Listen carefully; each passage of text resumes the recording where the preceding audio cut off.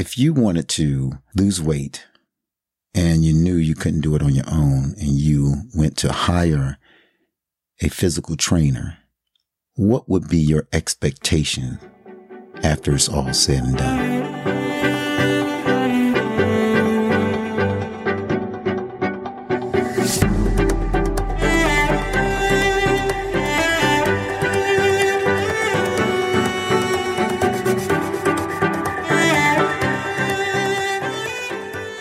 So what do? Get someone to help you meet your goals if you've got certain goals set, right? So if you are wanting to lose weight, or if you have a physical challenge that you're trying to meet, like let's say run a race or run a marathon or something like that, and you've tried on your own, but nothing, it just wasn't working. So what do? You want to get someone that's going to help you to do it, someone who's more experienced than you are at what it is that you want to achieve. Yeah. You find somebody that's going to help you out get to that goal. You know, you get you a personal trainer. Do you think that the personal trainer is going to slack up on you? You don't get the results that you need if you expect the personal trainer to slack up on you. So you should go in there expecting him or her to go to the fullest extent of getting you to your goal weight or whatever that is. Whatever your goal is, you're paying this person, you expect results, right? Right. So the personal trainer is going to make you do the hard things that you wouldn't do on your own. And if you want to get the results or you want to get to that next level, then you're going to have to do what the personal trainer is training you to do, whether you like it or not. And then when you start seeing the results, and when others start seeing the results, what happens? They start asking you, what have you been doing? You're changing. What's causing this change? And because you see it and other people see it, then you're going to begin to tell other people about what it is that you're doing and who's helping you to get to where you are right now. Yeah, I mean, you want results. You don't go in here paying somebody some money if you don't want results. And so you can't be lying to them. You can't be not doing what you're supposed to do. I mean, if he's a good PT, he's going to do your nutrition. He's going to do the weight training. He's going to do cardio. He's going to get you into the place where, yeah, it's going to be difficult. It's going to be rough at first. But the more you stay persistent at it, the more you listen to that physical trainer, you're going to get to that place that you mentioned. You know, you're going to get to that place where you start feeling good about yourself. You start building confidence. You still having confidence. You look good in front of people. People are looking at you saying, wow, what did you do? And every time somebody says something about your status, it builds you up. It increases your confidence, and you start walking with a little swag, you know, because that personal trainer did whatever he needed to do or she needed to do to get you to that place. There's points when they come in to comfort you, but suck it up, sailor. Let's move in. Let's get going, because they have a goal in mind for you, which you have given them to get you in the best shape ever. Right? Yeah. And I think sometimes that, when that personal trainer, their name and their reputation is on the line, and so they want to get you to your goal, because if they're telling you, if you've hired them and they said, yes, I can do this, I can help you get to where you want to be, where you need to be, and they don't get you there, then you're going to say, man, this person's no good. I'm not going to recommend him to anybody. You may start, bad mouthing this person. So it is incumbent upon that personal trainer to do what he says he's going to do to get you to your next level. So what does that look like? I mean, if we're talking about personal trainers and, we're always talking about the Word of God, there is a connection. This is what we want anybody that's eavesdropping on our conversation to realize, is that we believe that all of life's issues can be related to scriptural principles that God has laid out for us. And those principles are not so that we can be educated or intelligent. It's there to encourage us to run this race by faith in Christ. And God has equipped us, fully equipped us unto all good works. So when we say physical trainer, you got it right. We are talking about the spiritual trainer. And the spiritual trainer is the Holy Spirit, right? Exactly. The Holy Spirit is our spiritual trainer. And when he gets us in the shape that we need to be, then we won't have any problems telling others about the gospel or about making disciples. Just like when that physical trainer got us to the point where we needed to be, we didn't have a problem telling others who got us there, how we got there. We even begin to help others by what we've experienced, and we start helping other people who are struggling. We may even walk alongside them. And this is what the Holy Spirit does for us. You know, he helps us in our struggles. He helps us. He comes alongside us. That's what he was sent to do, to come and walk alongside us, to tell us the truth. Mm-hmm. Because he is the Spirit of truth. Amen. He's not, just like you said, you can't lie. Can't lie. You know, you can't lie about, oh, yes, I did what I was supposed to do. I ate right. You know, I did this right. And it doesn't show up. But the Holy Spirit, our spiritual trainer, will be able to tell us all of those things. Yeah. And he's come under high regard. He's been sent to us by a great authority on a trainer. I mean, Jesus says, I will send him to you. I must go, but don't worry about it. I will send this helper to you. Mm-hmm. And King James Version says a comforter. So he's all the things that we need to walk this walk and to talk the talk and to get in shape. And it's a process, just like a physical trainer doesn't say, okay, I want you to deadlift 400 pounds. Right. Nah, he's not going to do that. The Holy Spirit doesn't get you to that place. Though he can, we need to go through a process in order to understand the development stages that we need to go through. So he comes, it says in John 14:26, the helper, the Holy Spirit, whom the Father will send in my name, Jesus is talking, he will teach you all things and bring to your remembrance all things that I've said to you. So he is there to connect us to God and God to us, mm-hmm. and direct us and guide us and teach us all things and guide us into all truth, just like John 16:12-13 says. And I think there's this stigma of, oh, he's a Holy Spirit. Oh, he's a ghost. You know, this mannerism of, oh, he's too eerie. It's just too mysterious. I don't want to get involved with that. My point of view is whatever God has for me to walk this walk and be an overcomer in this world, I want. I mean, if he says he's got the Holy Spirit there to help me, why would I resist the Holy Spirit? It was so important for us to receive the Holy Spirit is that even Jesus himself, even though he's one with the Spirit, one with the Father, Jesus himself being an example to have an overcoming life, you need to be baptized in the Spirit. He is needed for us to have any kind of hope for a victorious life. Yeah. And that reminds me of the scripture that talks about, Jesus says that giving you life and life more abundantly, you know, that we can have life and have it more abundantly. And sometimes I think we just think in terms of material stuff, but the abundant life is not about the material stuff. It's about the spiritual stuff that makes us overcomers. It's about the Holy Spirit and the power that he has within us to give us that life, you know, to be able to walk through things that a normal person, you know, would just throw in the towels, but the Holy Spirit will lift us up and walk with us through those things. That's a part of abundant life, you know, is having peace that transcends all understanding. That is abundant life.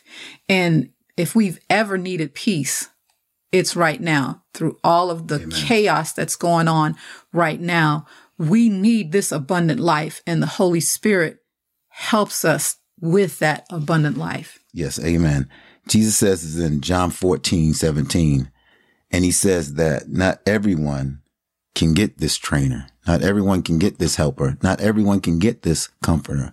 He says the world cannot receive him because the world don't see him, but you see him and he will be in you. And so there's this mindset of, I don't want that. I want God, I want Jesus, but that Holy Ghost thing, that's a little bit too much for me. If you know Christ, you need to allow the Holy Spirit to govern your life. You need him to direct you. You need him to guide you. You need him to correct you. You need him to instruct you on the way that you should go. You need him. We can't do this without him. And it was important for Jesus to be an overcomer in flesh. It is important for us to have the same example impart or baptize us or infill us so that we might be overcomers in this world. So he allows us to connect and know what it is to be in Christ Jesus as we walk this walk. So how, if a person is not really acquainted with the Holy Spirit, how do you allow him to lead you or guide you? How does that work? What does that look like? Good question. Let me give you an example of why we need the Holy Spirit. Jesus is talking to his disciple, and they're talking about, when times get tough. And it's in Matthew 10:16-20. I'm going to read this, and please bear with us. Behold, I send you forth as sheep in the midst of wolves. Be ye therefore wise as serpents and harmless as doves. But beware of men, for they will deliver you up to councils, and they will scourge you, and you in their synagogues. If we can think about, they will scourge you in their churches, if we were talking about now. And you shall be brought before governors and kings for my name's sake. Just change that to our governmental officials, for a testimony against them and the Gentiles. Sinners, people of the world, if we want to look at it from that point. But when they deliver you up, take no thought how or what you shall say, for it shall be given you in the same hour what you should say. For it is not you that will speak, but the Spirit of your Father which speaketh in you.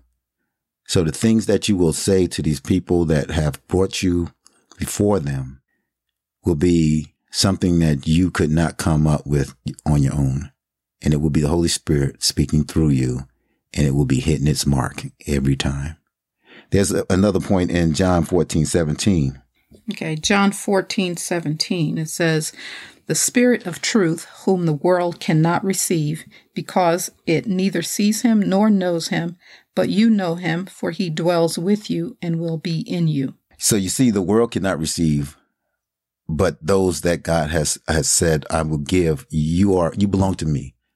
You accepted me. I'm giving you someone that's going to help you through this journey of faith. The Holy Spirit's job is to basically go through that sanctification process with us. So we need to listen. And what he'll do in that process is sometimes he'll forbid us. I often say that God called us out to make disciples of the world. But at this point, Paul and Silas in Acts 16:5 wanted to go to Asia, and the Holy Spirit forbid them to go. So the Holy Spirit may forbid you to do something, because not to say that was a bad thing, but the timing was wrong. So the Holy Spirit is about God timing. Then we have, Acts 5:3. Okay, Acts 5:3. But Peter said, Ananias, why has Satan filled your heart to lie to the Holy Spirit and keep back part of the price of the land for yourself? So you see that you can't lie to the Holy Spirit. He's your spiritual trainer, and he was a spiritual trainer for Peter. But these two people, saying that they sold their land, but what they came in saying that we sold it for this, but actually they didn't. They sold it, but they took part of it and saying this is what we sold it for. So you can't lie to the Holy Spirit, just like you can't lie to a personal trainer saying, you know what, I had the right amount of nutrition, I ate the right food, and I did the right amount of exercise. Man, I guess the personal trainer said, okay, get on the scale. So with Ananias Sapphira, Peter said, okay, I just weighed you. The Holy Spirit just weighed you, and something's off. You need to, And you read that story. It's in Acts 5:3. You read what happened to Ananias and Sapphira because they tried to lie to the Holy Spirit. So he's no joke. You know, there is a trainer that's trying to train us into the way God has called us to be. He is allowing us to be conformed into the image of his son by his spirit. And his spirit is doing that job in us if we allow him to. And then the last one is in Acts 8:29 and 39. I say 29 and jumps to 39 because it's almost about the same story. God sends you out to evangelize. The Holy Spirit said, I'm going to send you out to evangelize. He's talking about Philip, one of the deacons, one of, the disciples anointed him to be a deacon. The Spirit says, I want you to go to this chariot. I want you to minister to this eunuch about the gospel, about Jesus Christ. And so Philip goes by the instructions of the Holy Spirit. So one thing led to another. The guy gets saved, get baptized. And then it says that in Acts 8:39 that the Holy Spirit transport Philip from that location and takes him someplace else. And it says that the eunuch looked around and couldn't see Philip at all. So we're talking about a powerful helper, instructor. He can put you in one place and take you from another place. He can instruct you and forbid you. He can strengthen you. He can comfort you. The Bible says that God has given us a spirit of power, of love, and a sound mind. We have the spirit of power. Dunamis, God's power, miraculous power. We have the love of God. That is agape, powerful love, and the spirit of self-control. That self-control is listed as sound mind. Why sound mind? Why self-control? Because it's necessary. If we have self-control, then I believe that we don't use that power or that love in the wrong way. And so we have the self-control. We don't respond to situations in the wrong way. So excuses is all out because we have the ability not to do things that we're not supposed to do. So we have the spirit of self-control. Yeah. So basically all of the things that you just talked about is what the Holy Spirit trains us in this spiritual walk. When to speak, when not to speak, what to say, what not to say. All of those things is a part of his training for us to basically run this race, because we are running a race, as the scripture says, and not that only one person will win a prize, but every one of us will win a prize, because we're all running this race, not for like a crown of, that's incorruptible, not for some medal that we're going to toss away, but it's for an eternal medal, an eternal crown is what we're running this race for. And this is what we need the Holy Spirit to train us for. Amen. So we realize that we have to embrace the Holy Spirit because he's been sent by Christ and God. And so without him, life gets difficult. He allows us to walk in places and say things and be where we need to be because he is informing us what is the will of God. Mm-hmm. He prays, he intercedes for us. I mean, not to have him, not to want him. It's like, I don't want that gift that you sent. I don't want it, Yeah. I love you, Father. I love you, Jesus.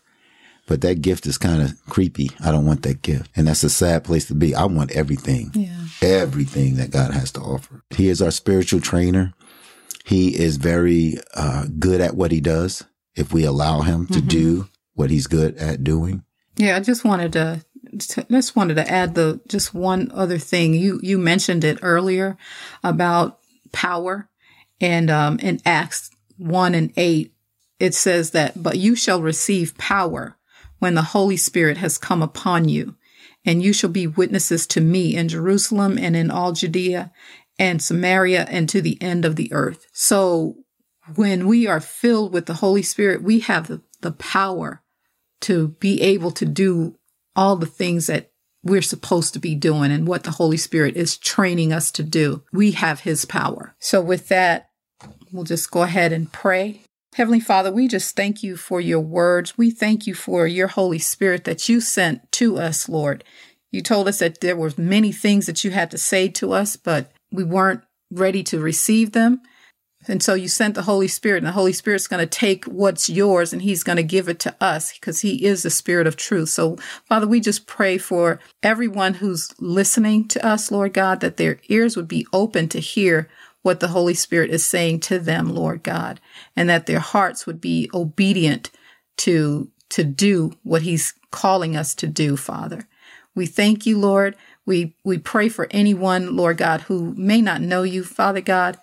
We pray that you would draw them to you, as we know that no one can come to you unless you draw them, Father.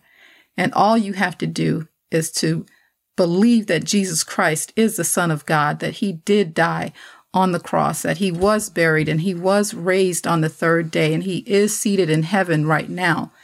All you have to do is believe that and confess with your mouth that Jesus Christ is Lord, and you will be saved. So we thank you, Father, and we bless you in Jesus' name. In Jesus' name. You've been listening to It Was Found in My Heart with Gary and Veronica. If you need prayer, or if you have any questions or responses, you can contact us by sending us an email at iwfimh@gmail.com. That's iwfimh@gmail.com.